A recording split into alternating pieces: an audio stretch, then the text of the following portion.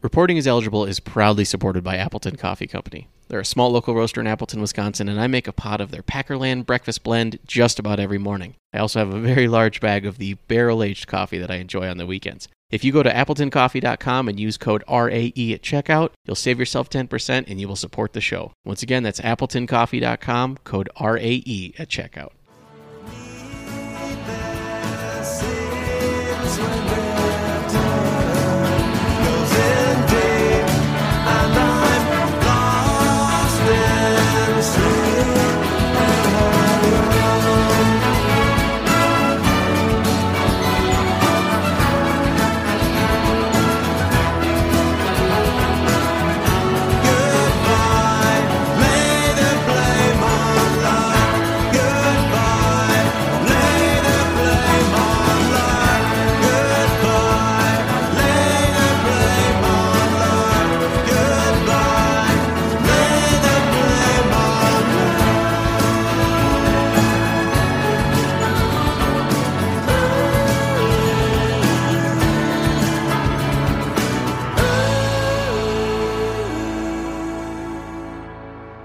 Hey everybody, welcome to, I suppose, what is essentially the season finale of Reporting is Eligible.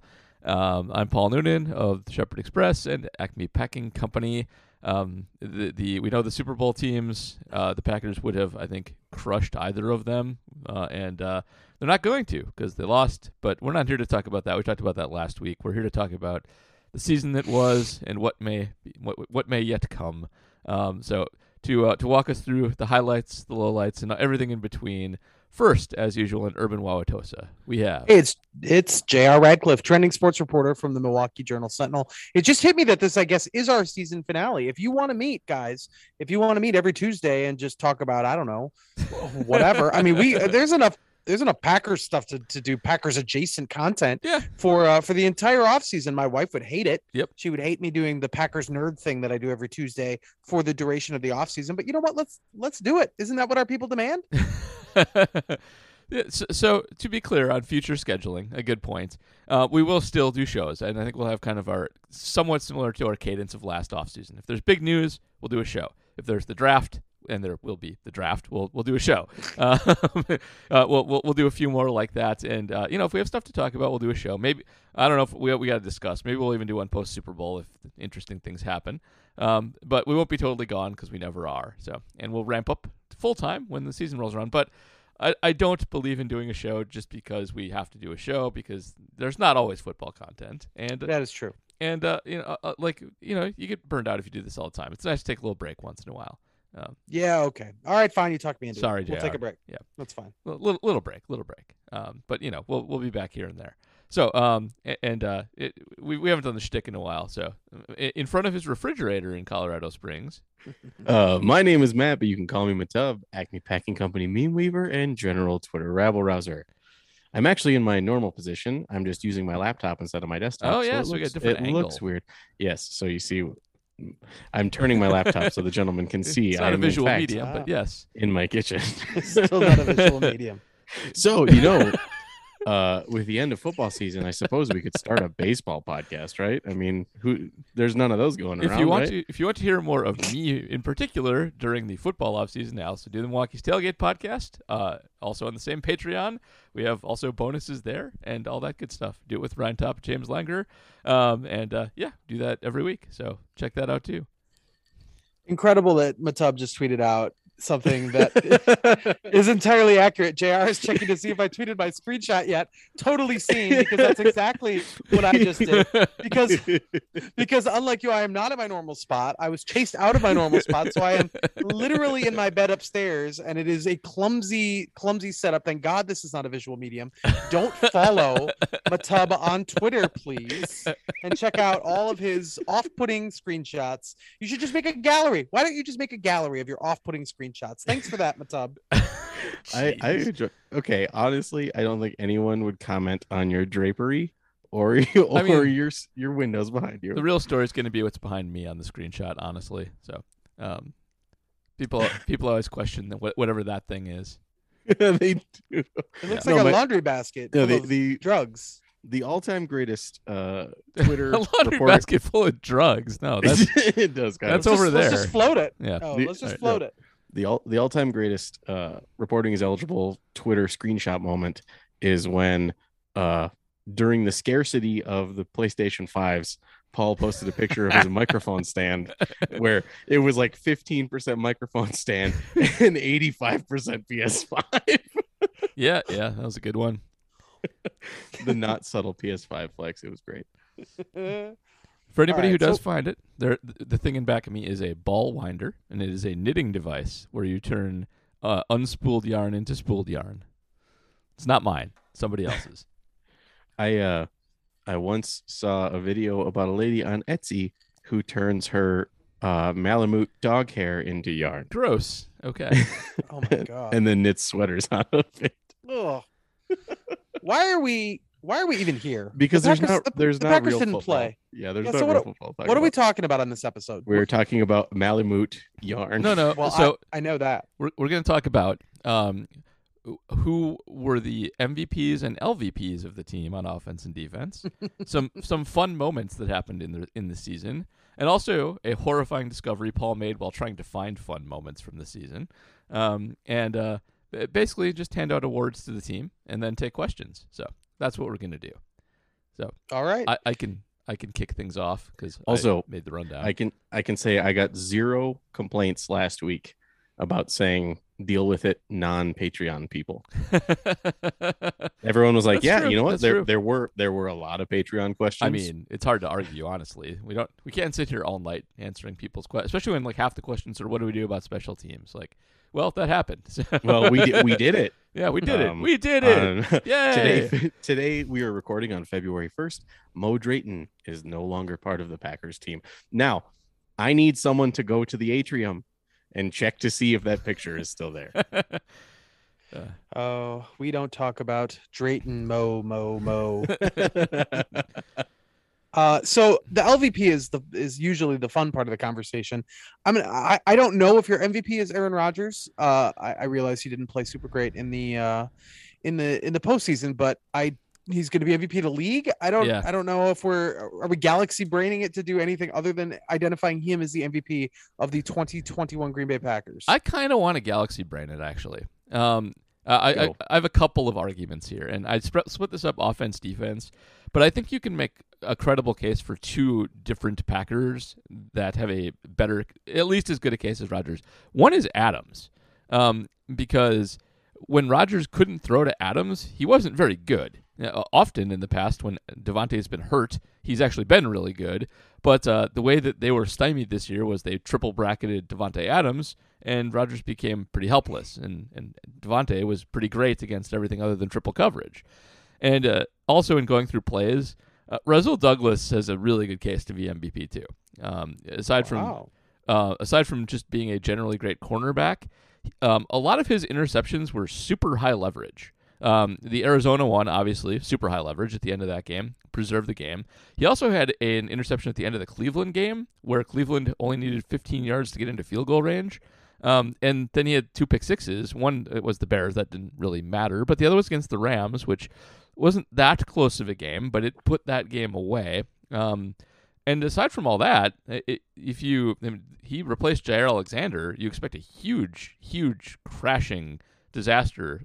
When you lose Jair for the season, and instead he was like just as good. When PFF grades people, they don't grade people based on like splash play interceptions. In fact, they kind of view those as luck, and view a lot of what happens after picks as more randomness. But he was still graded as the 17th best corner in the league, which isn't super great. But that plus all of his clutch play and splash plays, I think gives him a good case too. So those would be my other guys. I think when someone is your de facto CB2, CB3, and they are the middle of the road best CB1 based on grading is always a good thing. Yeah, totally.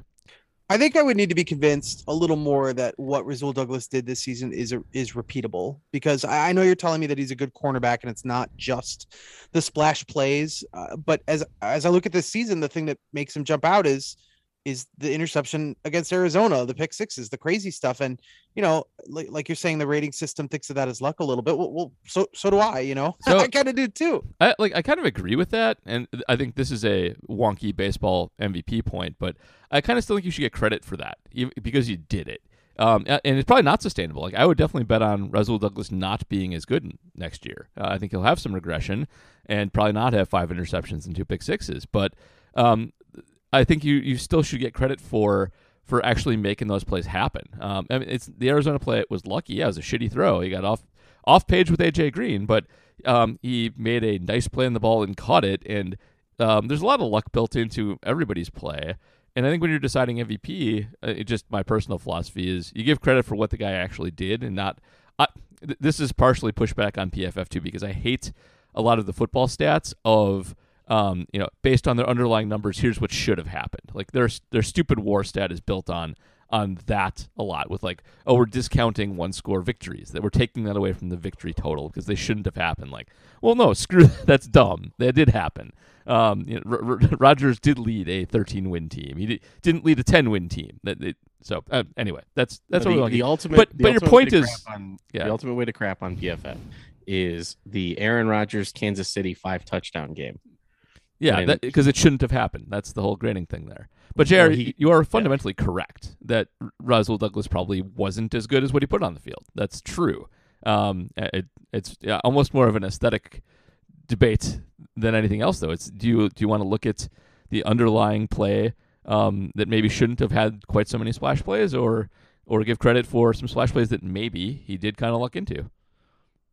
All right, fair enough. Yeah. So we have him on our.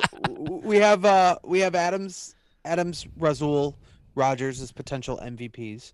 Any other people that you think should get at least honorable mention? Not Campbell. No. Okay, so the Packers finally got their All-Pro inside linebacker. Okay. And the defense went from 14th to 22nd in DVOA, and the run defense went from 18th to 28th. So you're right about that. I still think this is an instance where DVOA is kind of wrong.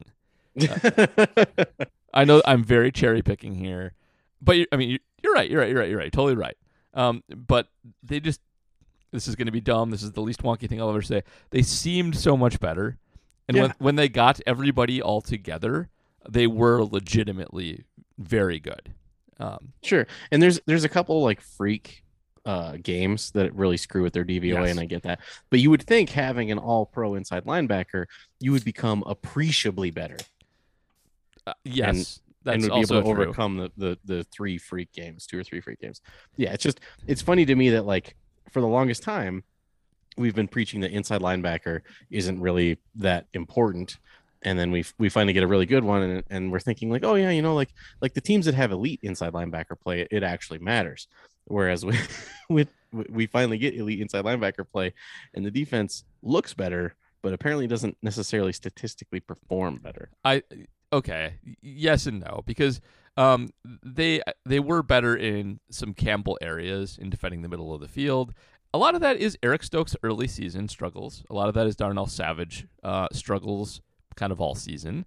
And a lot of that's run game. They still weren't great, especially on the edges because of Rashawn Gary, who bad lead-in, but I think you can also give him some potential run as MVP. I don't think he quite deserves it because his game's still not complete, but he was third in the league in pressures. He led the team in sacks and was just a monster. So I would consider him too.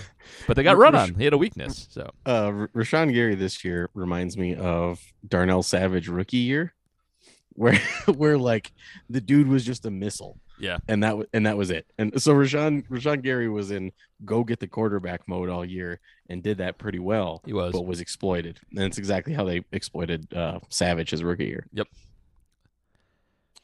All right, so the LVP conversation. Yeah. The fun part. Matt, what do you guys Matt, think? Do you have any?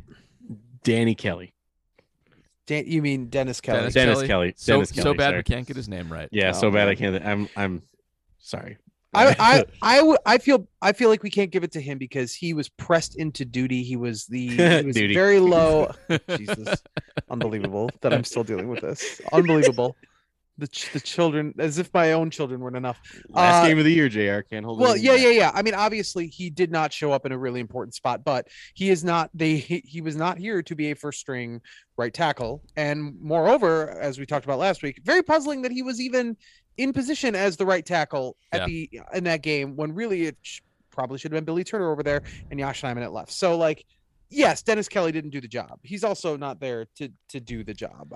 And I think for the most part, when he was called upon during the regular season, he wasn't great, but he was fine. He wasn't the problem. Is I guess what I'm saying. I'd go to bat for MVS here, who interesting was hurt a lot, and when he wasn't, it took a big step back.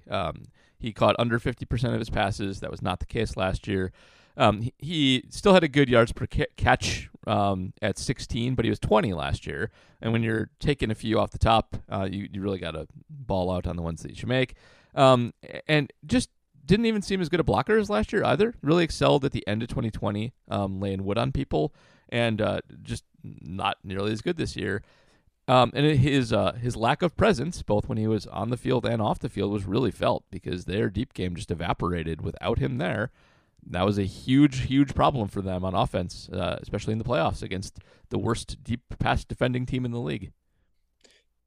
This is, and the Adams case is good for MVP, but this is, I mean, Aaron Rodgers had a great year without Alan Lazard. I think we can agree took kind of a step back.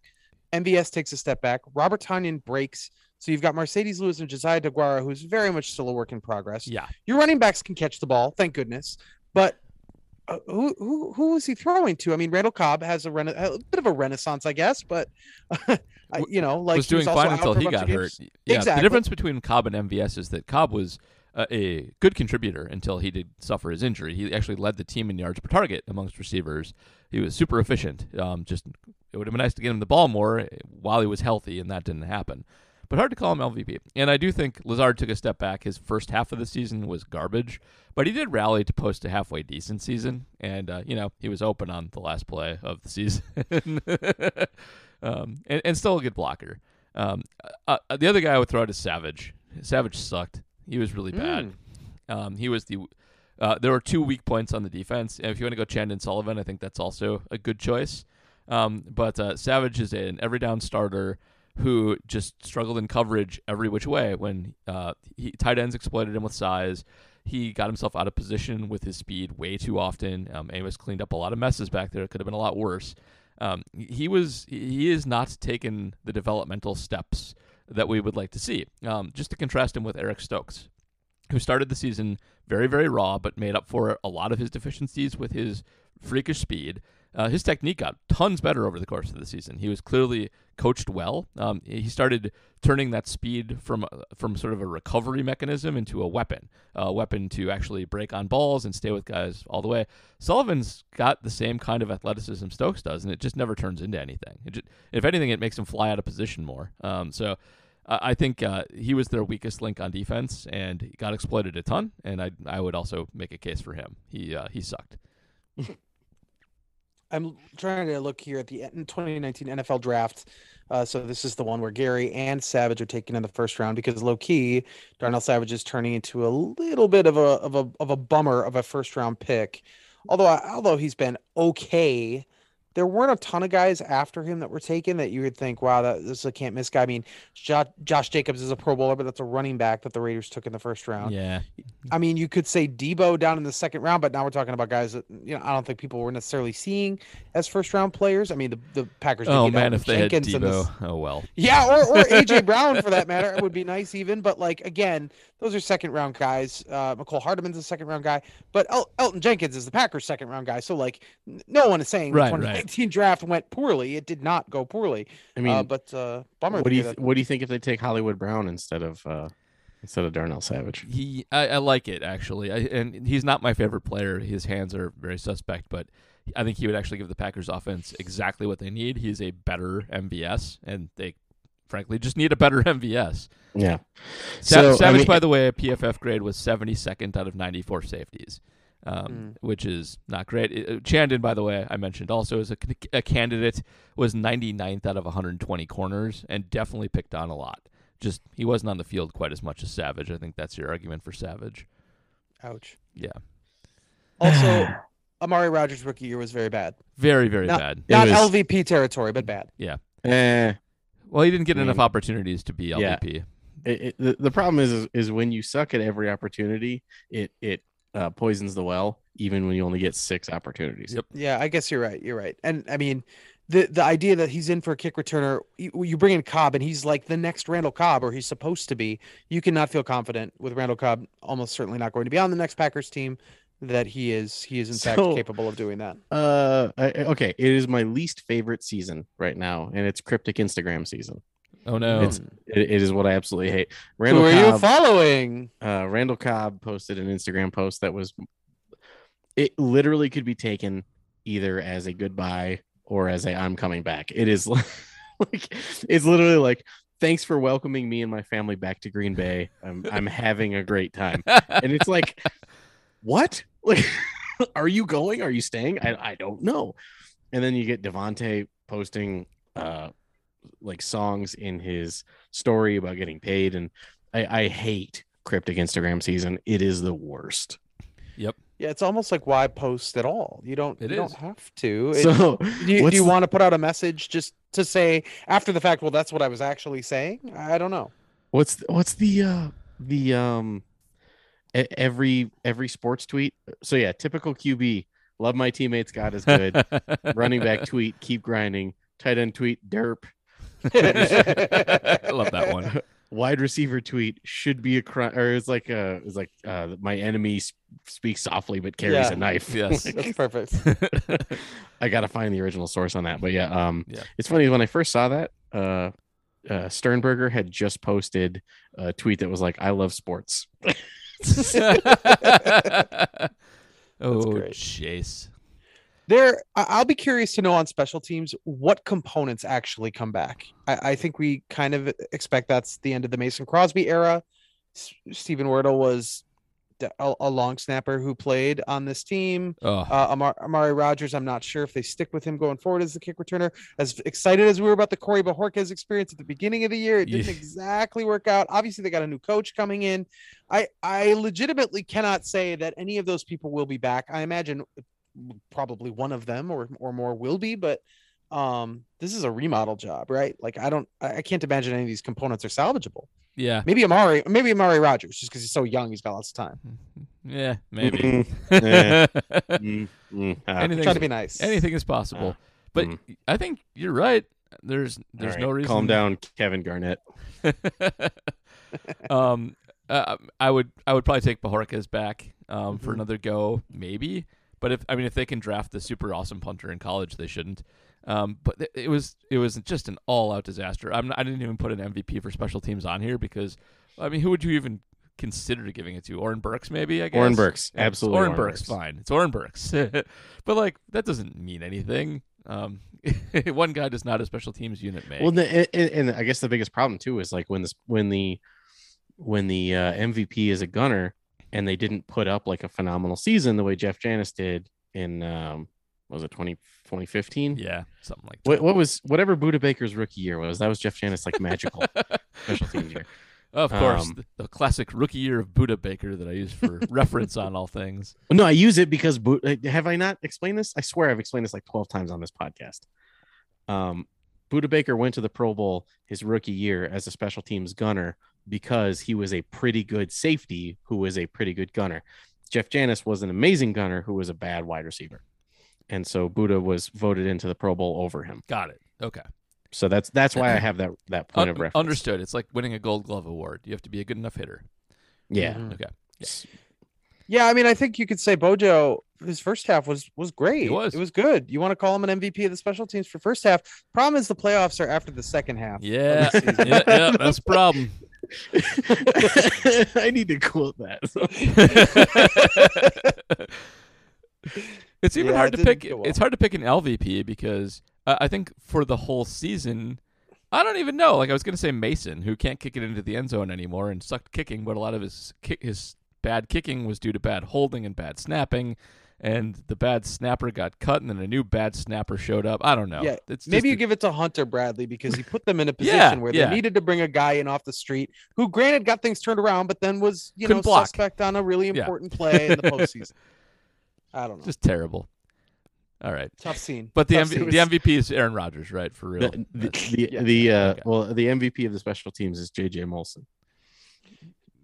Next year, that's possible. By the way, last time somebody asked really quickly, "Oh, is he Canadian?" And I It was dismissed me. that. He's super Canadian. He's He's from Canadian. Montreal. He is He's from Canadian. Canada. Yep. Yeah. So he is, Oh. as we said, 8th generation of the Molson family, the beer family. Yep. As somebody part of a beer empire, he will be an excellent addition to the Packers active roster. All right. So he is from French Canada. Yeah. Right? But, okay, before we move on, would anybody like to call it any unsung heroes? I only thought of this late. I meant to put it in the rundown, but I ran out of time. I wanted to give just a quick shout out to like Yosh Nijman, who Mhm. Yeah, who absolutely. came in and played really well at a really hard position and struggled at first and got consistently better, like a lot of the offensive line did. I think they would not have even been close to as good without his efforts. So, and also Adrian Amos, who I think flies under the radar a little bit on that defense, which is kind of star-studded, at least up front, also with Jair, and played just another really, really good year at safety, and he has never had a bad year at safety. Every single year he's good. I would also vote for Billy Turner, who is a rock. Yeah, good call. It's not his fault he got moved to left tackle spontaneously for no good reason. He was For sure. very, very good on the offensive line, and he's a guy that I think we all, I won't speak for you guys, that I definitely shout out when they signed, and who's turned into a very, very good signing. Like, Billy Turner's really good. When the Packers signed Billy Turner, I got a lot of crap from Donkey fans here. They're like, "You guys just paid how much for our backup guard?" Yeah. He's I good. think I said it a couple weeks ago. Preston Smith, Zadarius Smith, Billy Turner, Adrian Amos, all guys signed within a 48-hour window, if not even 24-hour window. What a class! What a free agent class that was for the Green Bay Phenomenal Packers. class. They got a lot out of it. Yep. A lot out of it. All right, so shall we talk about the player 2 of the year that you wanted to highlight? Yes, but I will need more of a lead-in than that because I forget who you're talking about. Oh, well, you just have a list of best moments, I guess, Yeah, is how best you listed moments. it on the rundown. Yes. And there were a lot. I mean, it goes without saying, nobody's going to remember these moments. They're going to remember this fact that San Francisco beat the Packers at the end on a field goal with the snow falling and a frustrating loss. So all this stuff is just going to kind of get memory hold, I think. But I mean, for me, it's Rasul Douglas because they're facing 7-0 Arizona, Yep. national TV. Honest to God, like there's no scenario where I thought they were going to win that football game or at least get away with anything less than overtime. And Rasul Douglas, AJ Green stops his route. Douglas is heads up enough to make the play. It's against the team that didn't want him, that had him on the practice squad where the Packers picked him up, and he makes the game clinching interception in the end zone. Like that's Also, that's wild. you have to remember that the Cardinals is also the team that didn't want Devondre Campbell. Is that So, true? Yes. Oh, Devondre Campbell came from the I Cardinals. thought he came from Atlanta. Did he? I swear to God, it was. I thought he him. came from the Browns. He came from the. All right. Well, we got to Google so this. he was drafted by Atlanta, Okay. but he came from the Cardinals. Oh, He signed wow. a 1-year contract in 2020 with the Cardinals, and they did not re-sign him. So the Packers got him in June. That's nuts. Wow. All right. I don't know Yes. why I had Atlanta. Oh, I guess I had Atlanta in my head because it's He was- ATL, ARI. Well, he was in Atlanta for 4 years, so Yeah. I don't blame you. Okay. But he came from not being re-signed by the Cardinals. Shout out to the Cardinals. Yeah. Shout out to the Good Cardinals. friends. And they beat Dallas. It was a big at the time. Yeah. It was a big. Also, It enabled the Packers to clinch with a week to go. Maybe that's not what you want. Maybe ultimately you look back and think they needed to be hot for that Detroit game. Even though I love that Douglas play because it's the kind of game where like the other team's driving down, and you're like, okay, well maybe they'll get a random turnover. That's all we can really hope for, and it never happens. No. That never ever happens, and it finally happened, and it was just well, marvelous. so the play to AJ Green, I think, is a lot of film study. Like Rasul seemed to know like where the ball was going to be. That's true. That's a good point. He knew better than and- AJ Green did where the ball was going And to be. the very famous I gotta find this exact quote from Rasul Douglas. I go through every week with the same mindset. I try to look for plays that I can get an interception on that I could jump. And I always tell my safeties what plays I'm going to jump. So in case I don't do that, hopefully they're in the post. And if not, hopefully Jesus is in the post. Jesus in the post, baby. I would say that this year, as far as offense goes, there are not many moments. You remember, I think, Aaron Rodgers telling Chicago fans that he still owns them. That sticks out. But there aren't a ton of like splash plays where I'm thinking, wow, that was really. There were a lot of moments that the Packers almost let a game get away, like against Baltimore and Cleveland. Yeah. And you know, like they did have some. Actually, Aaron Rodgers, I think his best offensive game of the year was again in the loss to Minnesota, but I think that's game true. They don't win. Yep. So like this was a weird year. I mean, for as many close games as they played and as many 13-3. Like I guess you remember the Cincinnati game for how sheer bananas it was. You know, Mason Crosby missing 3 field goals and still kicking the game winner. And how about Evan McPherson, who missed missing 2 a field goal? goals? Yeah, he missed 2 in that game. He went 0 for 2 in field goals. Evan McPherson has missed 2 field goals since that week 4 game. He has missed 2 since, including the game winner, of course, to send them to the Super Bowl last week. So like that's wild in retrospect, but I would say. Did you guys see Did you see the conversation that Crosby had with him after the game? No, I don't think I did. Okay, so there's floating around. You can find it on Twitter. Crosby coming up to McPherson and saying like, look, man, it's good that you miss those. Now you're going to make them in the future. You're going to have a great career. You got a good leg. You got a good head on your shoulders. Like he's hitting him with all these these praise of like brush it off, man. This game doesn't matter. You're going to kill it moving forward. Like you're going to have a great career. He keeps repeating that. And then he kicks the game winner to go to the Super Bowl. Dude's only been legally able to drink for a year, and he's never gonna have to buy another one in Cincinnati. My favorite line was 4 years ago. He was a high school senior. He's a legend in Cincinnati now. Like he looks it too. He looks all of 22. Yeah, well, Chris Collinsworth is a legend in Cincinnati, and he's the reason they don't have a Super Bowl. Yeah, I mean Evan McPherson, man. Also, Collinsworth is calling the Super Bowl, which I think is hilarious. Oh yeah, good for him. So that Cincinnati game had a few good potential entries into great plays. Devondre Campbell also had a game-saving interception in overtime in that game, and a bunch of people missed kicks in overtime still, but they probably don't win without him. But I feel like all of the Packer memorable plays this year were more just like wacky shit versus cool plays that they designed. And in proving that, just in looking for a good memorable plays, I ran all of the pass plays that were 30 yards or longer this year. There were 23 of them. The Packers scored touchdowns on 2 of them, which is insane. One of them was the 75-yarder to MVS, which was a good play. And then Devontae had a 38-yarder against the Bears, which, it's the Bears. Who cares? It's the Bears, yeah. Yep. And that is a drastic downturn from last season when they had 28 plays, pass plays over 30 yards, and 8 of them scored touchdowns. So their deep passing game really did let them down this year, and led to a lack of really impressive offensive highlights. There's just not a ton of them. It's kind of crazy. Best you can tell, as far as Aaron Rodgers statistically was better last year than he was this year, but not by a market amount. He's certainly better than he was in 2018 and even 2019 when, even though the Packers were really good, Rodgers didn't have his best season. Are there signs to you that the long play issue or anything is a sign of decline? Because, we thought coming into this whole fiasco with Aaron Rodgers that, well, the team can't invest long-term in him because eventually he's going to decline. And we saw it in 2017, 2018, 2019, but here he is rebounding, of course, for back-to-back MVP seasons. Do you still see though, he is still getting 39 years old, 40 years old. Like you still have to assume there is something there. Like, how do you look at that? We saw same old Rodgers in the playoffs. We did. Like he got nervous and went to a safety blanket. He literally had 2 completions that weren't Aaron Jones and Devontae Adams. Like you can look at his stat sheet and say like, oh, he had 20 completions for 225 yards. That's not so bad. And it's like when you realize that that's literally to 2 people. Yep. I don't think it's decline because he still is very accurate and still makes those, only Rodgers can do it throws with some regularity. But I think personnel-wise, they were definitely hurt by MVS not being out there and being less effective. Him taking the top off is generally like really, really, really helpful. We shouldn't ignore that. But the other thing is we talked a lot about at the beginning of the season, especially after that Saints game, about the cover 2 shell. You guys, I'm sure, remember we talked a ton about his kryptonite and playing cover 2, and it does work, but not every team can play it. And the teams played it a lot this year, and one of the ways to beat that cover 2 shell is to throw underneath it and get yak and hit your running backs and hit Devontae.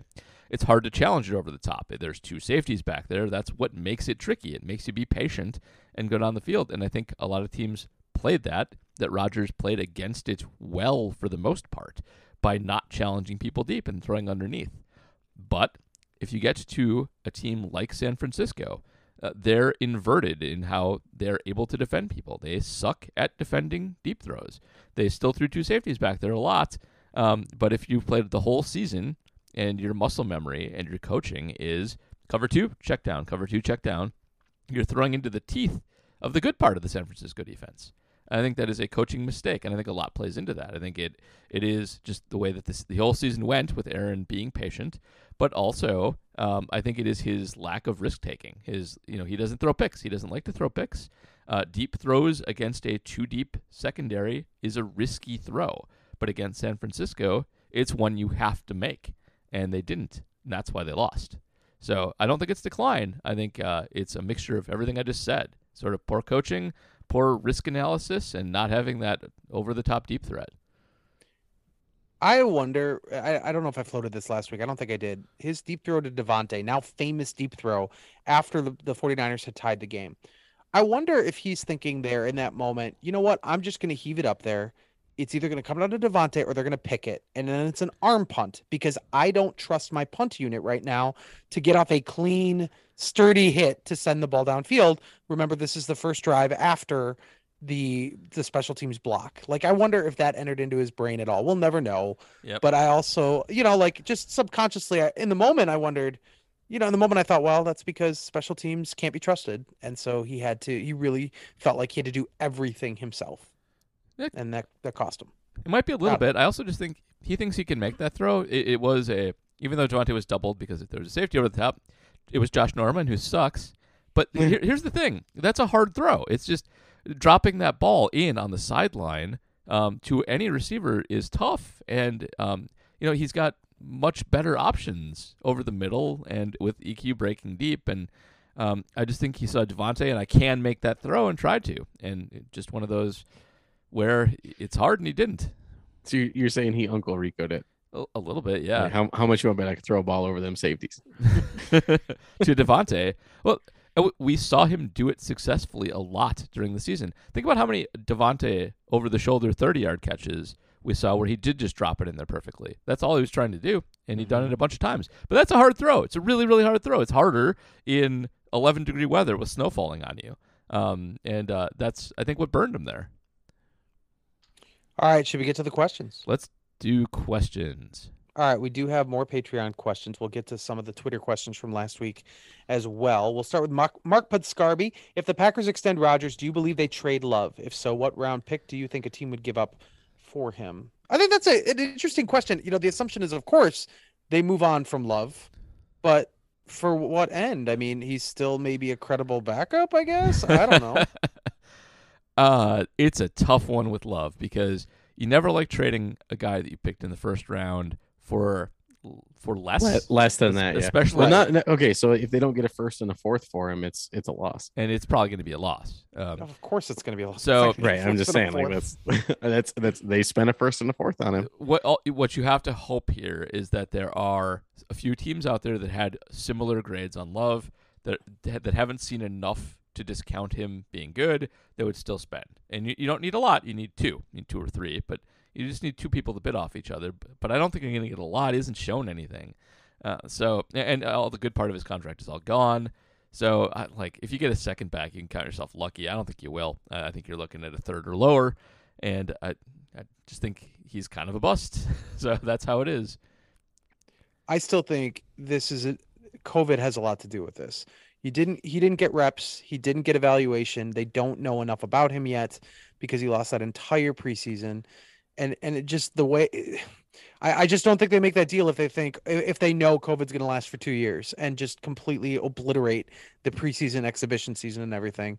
I think they wait a year to figure it out then, and then who knows how the order of events come together. But like I was not confident when Aaron Rodgers took over. This is going to be compared to the 2007, 2008 transition over and over again. Yeah. I was prepared for years of rebuild. I was prepared that, I knew he'd been good in that one Cowboys game, but like, I didn't think that I thought it might be a flash in the pan. I didn't have any reason to believe that Aaron Rodgers was going to be even like Pro Bowl or better than just fine. Like, I had no reason to think that. JR, are you like that guy in the very famous now run-in with Ted Thompson, who's like, you've got Brett Favre, who could take you to the Super Bowl, and you've got Aaron Rodgers, who could take you to the toilet bowl. No. I recognized it was right to move on from Brett Favre. I thought that was the right time to do it. I was also prepared for the era of good feelings to be over in Green Bay. Yeah. I thought, maybe Aaron Rodgers is something someday, but like, there's going to be 3 years here where you're down. There's no way I would have said, they'll be back in the playoffs in 2009. Like 1 year, one down year has to go by and they're back. Like who expects that? So our blood feud opponents over at Cheesehead TV are now full on get rid of Rodgers as soon as possible. Are they? Yeah, they are. They really have flipped there. That is the direction they've turned this week. I think that they are, not to be cynical, but see that that's likely to happen, and so want to get on the Love bandwagon. That's God bless Cheesehead TV. They're cheerleaders primarily. I enjoy them. He's the guy who's going to be cheerleading, so it might as well start early. And some of the reasons that they've chosen, I don't necessarily like they're smarter than the reasons that they're grandstanding. But I get it. Like when you have seen a very similar scenario play out in the favor of the heir apparent, I can understand being like, okay, we've got a new GM with his pick when he had a Hall of Famer. Like, it's literally if you were to write a movie about it, it's the exact same scenario as the Ted Thompson pick, like disgruntled, whatever. But we didn't know they were disgruntled until. Yeah. But he's like, you got to cement your legacy now and get rid of Rodgers. And I'm over here like, wow, what if that's like the all-time backfire and you just cemented your legacy that you suck and you ruin the team? One of my things is like, it's true that we don't have a lot of NFL film on Love yet. Like we have some preseason and we have 1.5 games. Thing is, he's not as good a prospect as Rodgers was, and that is hindsight. But one of the things we have in hindsight is better metrics for things. Like we have CPOE, and I've run QBops for Aaron Rodgers' season, and he's a 400, 600 guy. And Love's not. Love is a non-accurate prospect. He's a developmental prospect. Even if you like Love a lot, he is going to be he's going to take longer to come around, and his future is much less certain than Rodgers ever was. And just the fact that he hasn't shown that many flashes in games is very, very disturbing.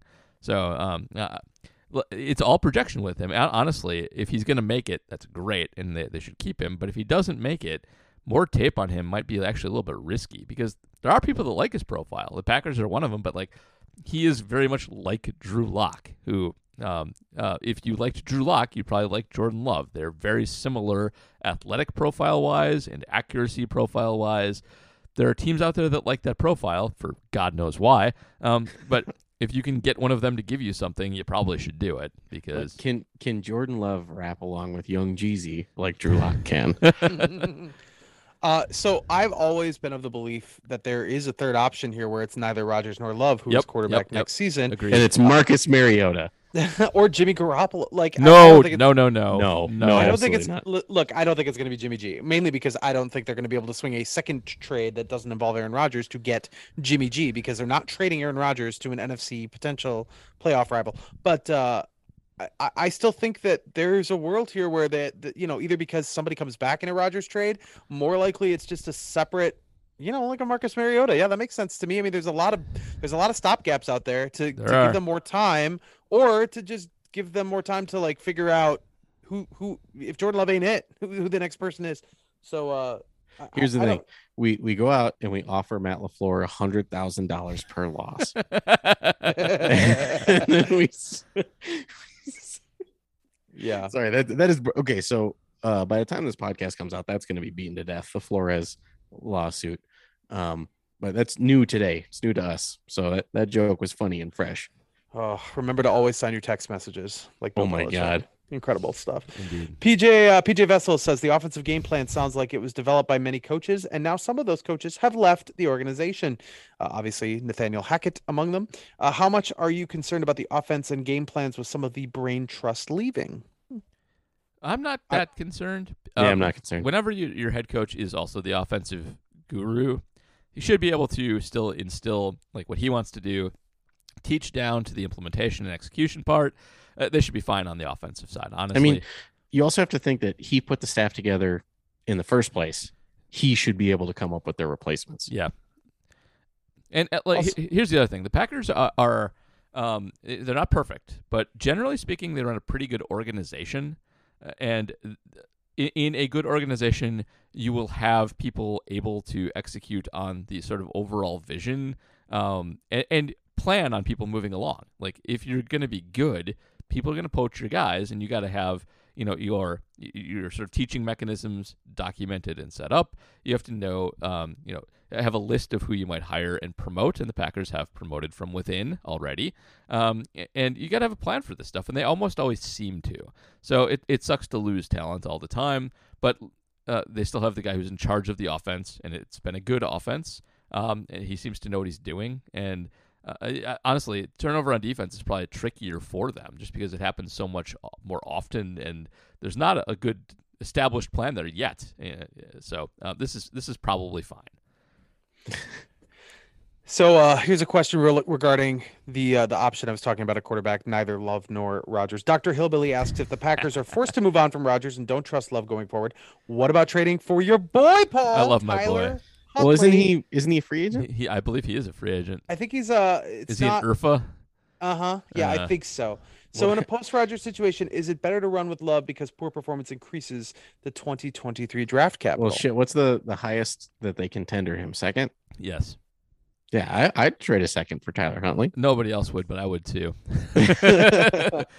Yeah, I don't think the Packers are going to do that, is the thing. Yeah. So, but here's the thing. Like, I'm not even tongue-in-cheek about Tyler Huntley. I legitimately do think he's good. Those are the kinds of guys they should be looking at, though. Here's why. If he won't cost that much. Even a second rounder for a quarterback who might be good isn't that much draft capital. Right. And yeah, look at Jimmy Garoppolo. Yes. Yes, but you're talking about a team that believes they have the next quarterback on this roster already. So I'm not sure they do. Well, maybe they don't. Maybe we'll find out. If they trade a second round pick, they absolutely do not. Yep. So. I still think Tyler Huntley can be really good. If he is great, I actually think he'd be great in the LaFleur offense. If not, that's okay because you didn't spend that much, and you still can draft a guy to develop. Like I still believe more than anything, you shouldn't be afraid to cycle through quarterbacks when you don't have one. The dumbest thing you can do is settle on one who's not the answer, which too many teams do. Like, I don't. That's how you get a decade of Andy Dalton. Andy Dalton was the first thing that jumped to my brain. Yeah, it's how you get a decade of Andy Dalton. You don't want to get a decade of Andy Dalton. You have to go through this until you're sure you've got one. And they should take chances on guys like Huntley. And Matt mentioned Marcus Mariota. I don't think he'll ever be anything, but he suffered nerve damage in his throwing arm that may or may not be healed. And if it's healed, maybe he can be something still. He showed flashes this year when he got to play. And when he was bad, it was because he couldn't throw the ball. So there are quarterbacks like that are worth taking a look at as reclamation projects or prospects that aren't on everybody's radar. And the Packers should be all in on all of them. The best quarterback room they ever had Favre and Mark Brunell and Matt Hasselbeck and Kurt Warner looking on from the sideline in it. You want that. You don't want Andy Dalton, first round pick. You don't want that. That's bad. All right, Tim Brown asks, go back to January 2019. Packers decide not to be cheap and hire Darren Rizzi as special teams coordinator. How much different are the last 3 seasons under Matt LaFleur? You still see early exits in the first 2 seasons, but I think that you see a Super Bowl berth in this one. Yeah, you do. You totally do. Well, that's the tricky thing is if we're talking special teams, it's all about the basically flash plays. like maybe you're prepared to avoid them, maybe not, because it's still a small sample of the overall game. So like you said, I don't think it makes a huge difference, but it may have shown up when it mattered most. I suspect, and if nothing else, you have guys executing their blocking assignments properly every single time, and doing that twice in the last game would have made them win the game. So I think they're on the way to the Super Bowl this season for sure. There's probably even hidden plays the last couple seasons with Sean Menenga that would have actually boosted the Packers substantially too. It would have made a big difference, honestly. Well, I think about it though. Without Sean Menenga, J.K. Scott never messes with his kicking mechanics. Yeah, he might be good. Maybe he's still good. Yeah, Yeah. that's a big butterfly effect. It is. And if you accept the premise that Maurice Drayton was the problem, and I know most Packers fans and even the organization who have fired him, I guess do, he said early in the year to like stay the course. We're gonna get through it. We're gonna get better. That included keeping Amari Rodgers out there as a kick returner when there may have been other options to pursue. It includes keeping a lot of things in place. Obviously, they changed long snappers, but I don't know, maybe Still hate that David Moore wasn't out there for the playoffs, even though it didn't hurt them. right. As of right now, I have only seen one defender of Mo Drayton, and it was Isaac Yiadom, right? Yeah, 36 hours after he was cut. By the way, just to make sure, did we say Tim Brown correctly?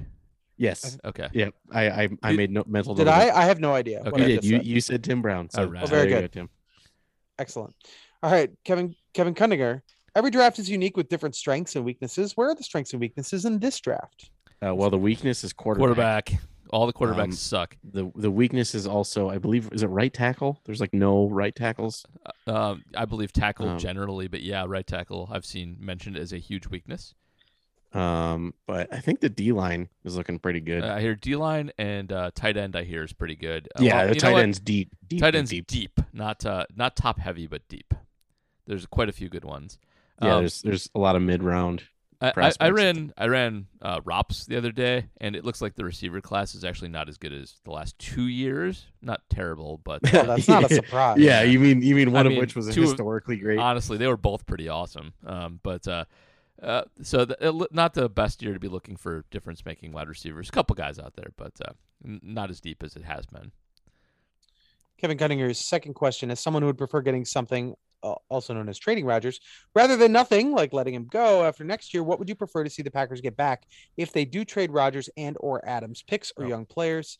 If young players, is there a specific position you target? I mean, you're getting both. Like if you're trading Rodgers, it's multiple firsts Yeah. and young And players. but the picks are the important thing. Yeah. The Packers, if they're trading Rodgers, they're doing a rebuild of some level. They're in a bad cap situation. Picks are much more valuable for them going forward for that reason. So picks are what you want. If you get a few young guys, fine. But it's mostly about draft picks. Did you guys see Ross Uglam's hypothetical trade to Tampa? Nope. Yeah, he just like randomly earlier today threw out like this is my fake trade if you traded Rodgers to Tampa, and it was Wirfs, Okay. Winfield, a first and a third from 2022, and then a second and a third from 2023, which I initially agreed with, but I thought if you add in a wide receiver, I think I would take that trade. It's fine. So a really good offensive lineman, Yeah. really good safety, a pretty good wide receiver, and a whole lot of draft capital. I'd take that. Sure. Why not? Man, that's just such a juicy prospect. The idea of getting a couple firsts and a couple actual like tangible difference makers. That Yeah. just seems like, and for what, for a year maybe of an MVP. Like you can't Well, look- expect him to be great after that necessarily. Matt Stafford caught 2 firsts. The Seahawks traded was it first and a second or 2 firsts for Jamal Adams? Yeah. First and a second, I think. A first and second just for the opportunity to pay him. Yeah. Well, they're not smart, but yes. Yeah, Seahawks Yeah, are. we question that decision. All right, we're moving into Twitter questions. Here's some old ones, and I really like this first one from David Collum. Why has the generally overperforming offensive line underperformed each of the last 2 postseasons? They seem to do fine against elite pass rushers in the regular season. I would throw in the caveat that the line was great against the Rams last season, Yeah. but did not do as well against Tampa Bay. I don't know Well, if that was just one more week of Aaron Donald- Bakhtiari on tape. Aaron Donald was hurt. He was. I think that was the big difference maker last year. Yeah. And the rest of the Rams line is good, but not great. Leonard Floyd's Yeah. good. But Tampa Bay's line was awesome, and that's reason 1A why they struggled. This season, it has nothing to do with anything schematic or anything. They were stupid in how they assigned the offensive line this time. I still think if they go with Yosh Nijman and Billy Turner, they're fine in this game. And putting Dennis Kelly out there was a bad decision. That's the main reason they struggled against the 49ers. So it's not a pattern, just against a good team and then making a dumb decision. Ugh, gross. Yeah, I don't know if there's something to be said for specificity of focus too. When your season's on the line, you Yeah. can really exploit what's going on with an offensive line. I have no idea. Specificity of focus is the name of my new prog rock album. That's not even the right sentence. Specificity wasn't a word I needed there, but the focus, I guess. Ryan Ziegler asked if there were realistic trade options, or if Rodgers has choked away enough, or is toxic in the media enough that nobody will touch him. Nah, man, We kind of talked about. Like there are teams that would back up a Brinks truck full of monoclonal antibodies to give Rodgers. Yeah, I totally agree. Yep. Steve Garshinsky asks, of course, Steve Garshinsky, a favorite of Reporting is Eligible. What's the worst, most disappointing game you've ever attended? It doesn't have to be a Packers game. Oh, attended. I went to a Sky Sox game once. That was Really? well, it wasn't good. They were really bad. There are no disappointing games in AAA. It was that God. The thing that bothered me most about AAA was these guys are supposed to be the up and comers, and there was no hustle. Like it was dudes jogging to fly balls, and I'm like, come on, just try, I please. think you'd be surprised how sometimes in AAA you don't see the prospect laden teams. That a lot of the top guys are kept at At double. a double A. And then AAA is kind of the roster filler guys who could go to the major leagues, but are like kind of quad A players. You have kind of two guys at AAA. You've got guys that are good in like almost major leaguers, but not going to make it, to test the guys coming through AA before they get up to the majors. So, I mean, it's one of the few things that Bull Durham kind of gets right-ish.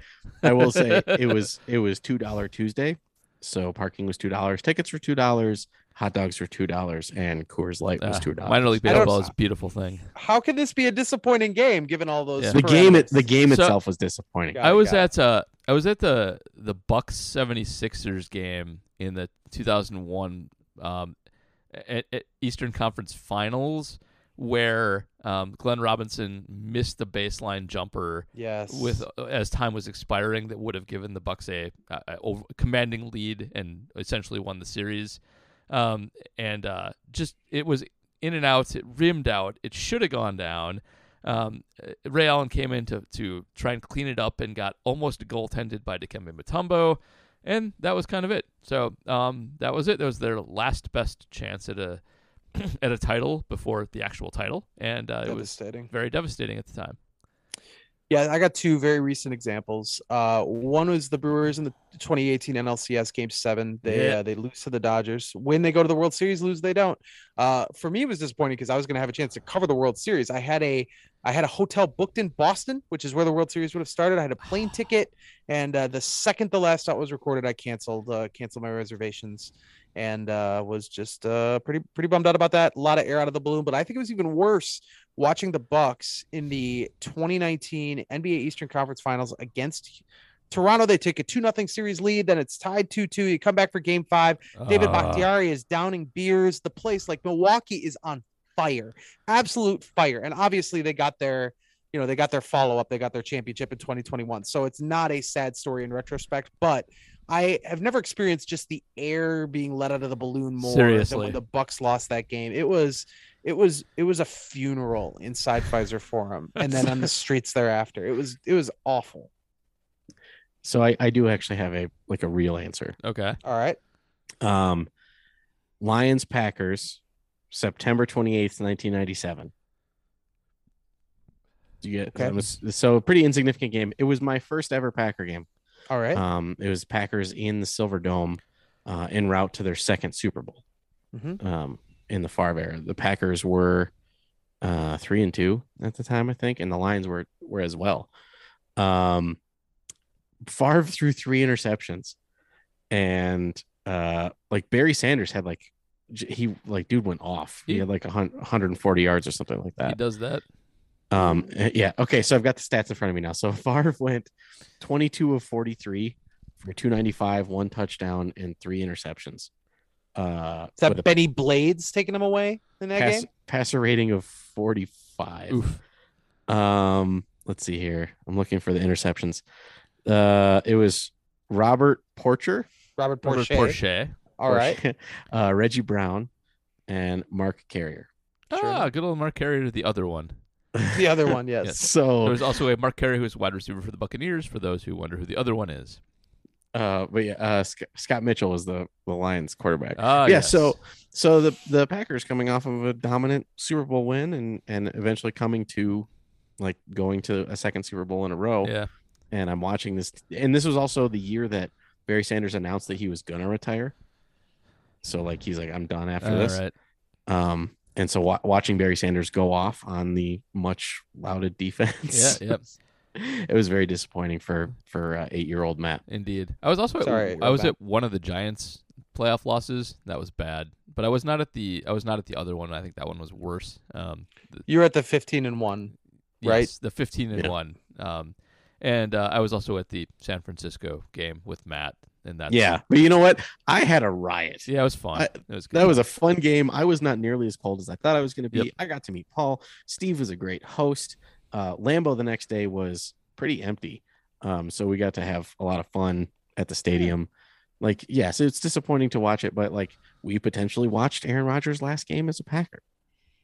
Yeah, I think when you get in that situation, you want it to not come down to the wire. If you're going to see a 15-1 team lose it in the divisional round, you'd rather be 37-20 versus what you saw after the 2007 season when it went into overtime. That would have been crushing, absolutely crushing, because you're freezing cold and then you're dead inside on top of it. Exactly. All right, Joe Wiegand, Bradley and Scott, or Wordle and Bojo? He's snapper puncher combo. Jeez. Death. I- Death. It's Wordle and Bojo, but like carry on. It's Wordle and Bojo, but Wordle, like, that was really bad. Yeah, him and his goddamn tiny pants. Hey, by the way, the Bengals kicker wears tiny pants. Oh, we got to pay attention to tiny pants. Yeah. kickers. So I checked it, and he also wears the biker shorts with that cut off halfway down the quad. I don't know what the teardrop of the quad. Like when you have well-developed quads, you have the teardrop above the kneecap. Yep. I don't know the name Hey, for did that. you guys notice the 49ers were not uniform in their sock color? I did not notice that. Yeah, I some do not had care white about and some had socks. red. I don't care. Isn't either. that against the rules? I feel like it's against the rules. It was really weird. Just mentioning Wow, it. we should. As a Packers owner, I feel it is necessary to petition the league. That's right. That's right. We got to protest. All right, let's do like two more questions, and then All right. yeah, go from there. Jonathan Deal asks, don't want to be a victim of results-oriented thinking, but should the Packers have traded Rodgers preseason before the drama, the controversial statements, the lowering of the trade value, playoff loss, especially now with retirement being the bigger option? Also, what do you do with Bakhtiari? I do not think the Packers should have traded him. Nah. They're still going to get a haul if they trade him right now. Yeah, Yeah, honestly, I think we've discovered that every NFL team is covered by like horrible people, or is owned and operated by horrible people. Yep. And they could give a goddamn if Aaron Rodgers like consists on a diet of powdered babies. Yeah, there's been a Like, bunch of there've been a he's bunch an of MVP. teams trying to get Deshaun Watson, even and worse people. So his political views are not a problem, honestly. Like they're not even that weird. It's just the way he talks about them that are weird. Kirk Cousins is also an anti-vax person and a giant weirdo, and it just doesn't generate the pub that Aaron does. And there's plenty of bad guys out there. It's not a big deal. Yeah. I want to merge Jonathan's second half when he said, what do you do with Bach? With the question that Luke Warmbath asked. He said, the Bakhtiari, when he signed that record extension in November 2020, before he tore his ACL, right before the Packers, hit the playoffs, you can't argue with the process, but he's arguably the best left tackle in the game. But how much does that extension hurt given the result and the return? Kind of a lot. I mean, it's hard to sugarcoat it. Yeah, we talked about this last week, but if Bakhtiari can go in that game, they almost certainly win that game. Dennis Kelly's not out there. And it's not good. ACL tears are always bad, but even more worrying, I think, is the non-recovery. I mean, Bakhtiari's had more than a year now. He's still got tons of fluid on his knee. There were some speculations about his confidence in his knee. And we always say you never have had a bad back.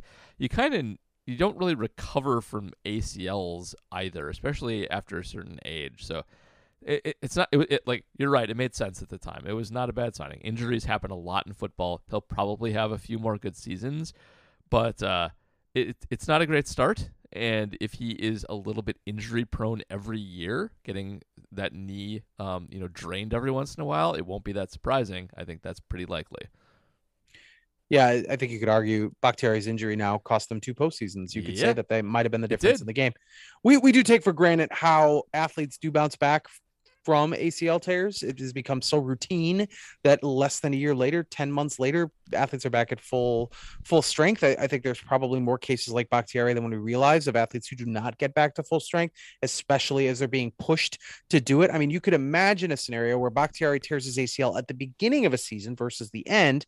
He's out for the year. There's no push. He's got the whole season to get surgery, rehab, rest, whatever is needed, and then they can really take their time and get him ready for week 1, as opposed to what you had here where he's working as hard as he possibly can to be back for any number of games and the playoffs, and that's a pretty big ticking time bomb flying over the whole situation. We'll never know if that mattered. It probably didn't matter, but I think it would have been better to have a different timetable, maybe to have it happen early in a season.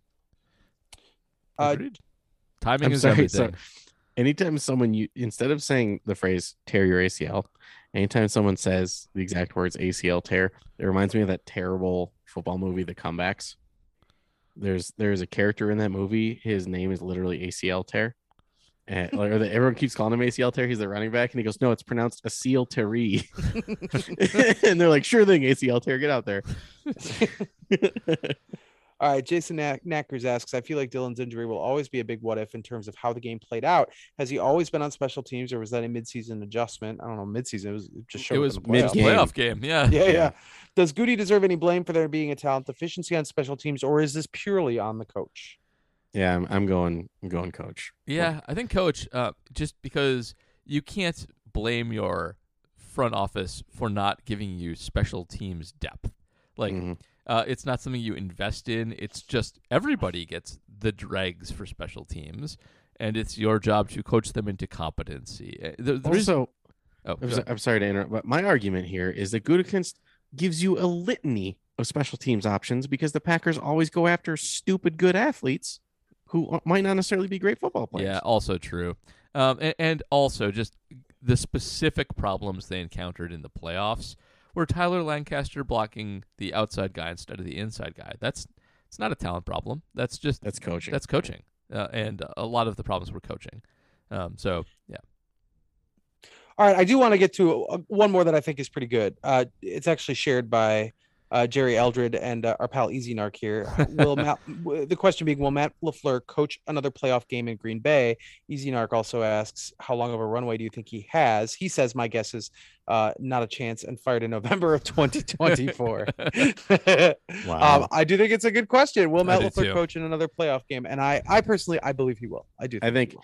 I think that this question being asked last week is kind of unfair. With Brady retiring, I think Rodgers will be motivated to want to run it back.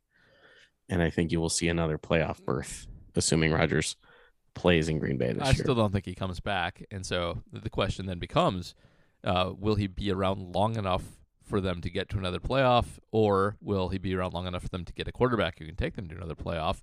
And that's a hard question. It's not even necessarily up to him. However, I think that the NFC North is going to be so terrible next year that there's still a puncher's chance they sneak in, even if they're garbage. So I'll say yes, because I think I've got an out next year, and for the next 2 years down the line, after a little bit of rebuilding happens, I still got a chance. So I'll say playoffs are expanded. Trash teams make it. We saw it on the first playoff weekend this year, just how bad you can be and still get in. So I think there's a good chance that LaFleur does coach it, even if they're not good. And there's still a decent chance that he gets reloaded and gets an actual good team back in the playoffs. So, yeah, I think so.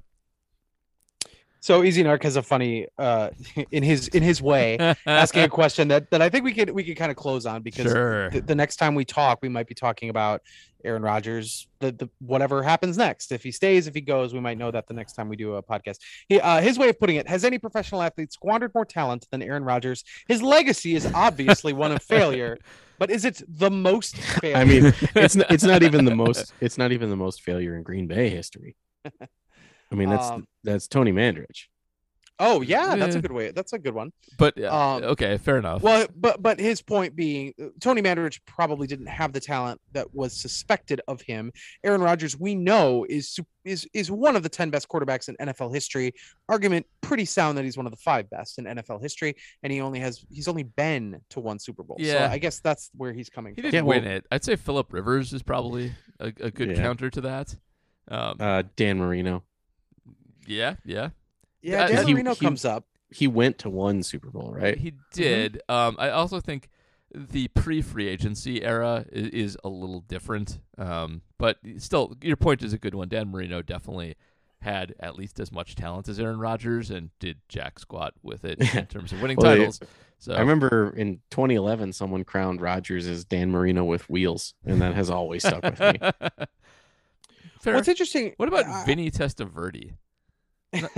Did he have that much? I mean, he did. I He was- guess. yeah, What about he Vinny was test super, positive? Like, I think he was really, really talented quarterback. He was stuck on. I mean, the Buccaneers did a lot of damage to everybody, but Steve Young managed to escape and still put together a good career elsewhere. And he was with the Parcells Jets, right? yeah, he was. And then he like tore his Achilles tendon. Yeah, that was it. Ugh. Yeah, killer. If you look at the list of all-time greats, obviously Brady's is at the top of, like, if you're just looking at the all-time passing yardage leaders, Brady's number 1. And I feel like Brady skews everything. Nice It's- save. I like yeah. that save there.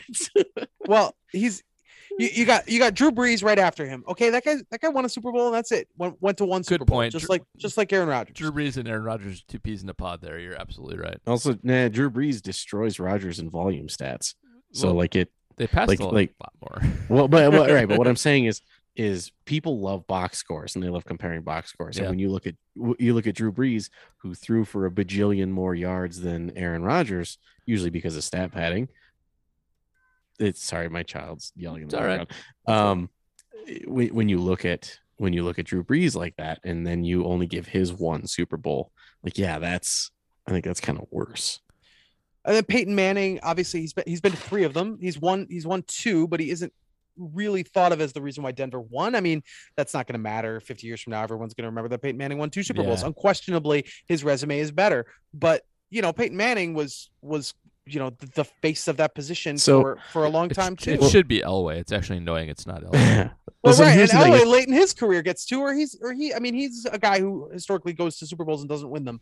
Like there's a lot of, I would say, comps to So, Aaron Rodgers. But here's the thing: if Rodgers wins the MVP this year, he has the most.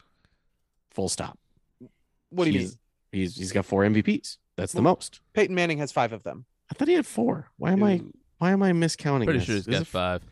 God damn it! Yeah. That's Well, okay. there you go. So if Rodgers wins the MVP this year, he's gonna come back and go for 5. Well, So- and Rodgers could do what Peyton Manning did, and that's go to another team and win a Super Bowl, whether or not it's of his own volition. Like that book hasn't been written yet, so I don't know. Ben Roethlisberger, I don't think anybody would say is a better quarterback than the names we just mentioned, but he does have the 2 rings. Eli Manning, likewise. No one is saying Eli Manning is in that category, but there are a lot of people that are comparable to Aaron Rodgers' career, and maybe they had 1 or 2 breaks go their way, and they wound up with 1 extra Super Bowl appearance or 1 extra championship. But like, if Tom Brady weren't in the equation, we would only be thinking of him in just the absolute top tier of greatness. And as it is, he may be there anyway. So it's hard to really feel like, I mean, yes, as many NFC championship games as they went to, as many 1 seeds as they were, well, I guess there's probably only like 2 extra 1 seeds.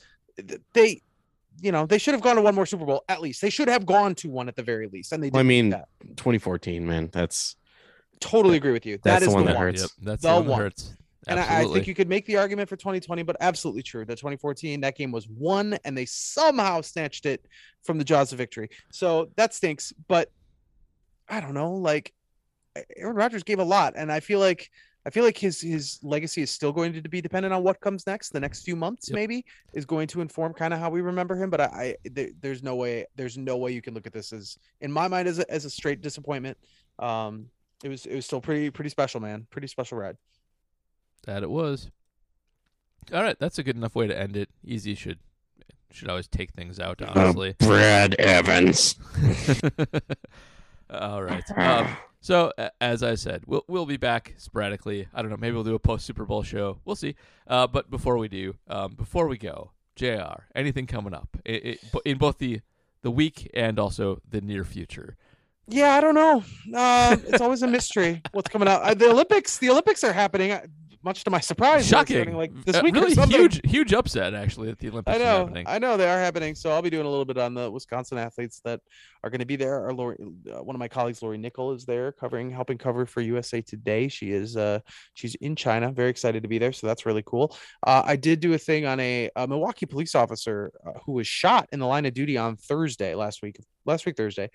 He got out of the hospital at Freighter on Friday. He's a big Cincinnati Bengals fan. He was dressed head to toe in Bengals gear when he got out of the hospital, and then they, randomly went to the Super Bowl, and so he's super excited about that. And he broke down. It was a really cool video. News today is that WTMJ, I believe it's WTMJ, foot the bill for him to go to the Super Bowl, tickets, lodging, Nice. a whole bunch of stuff.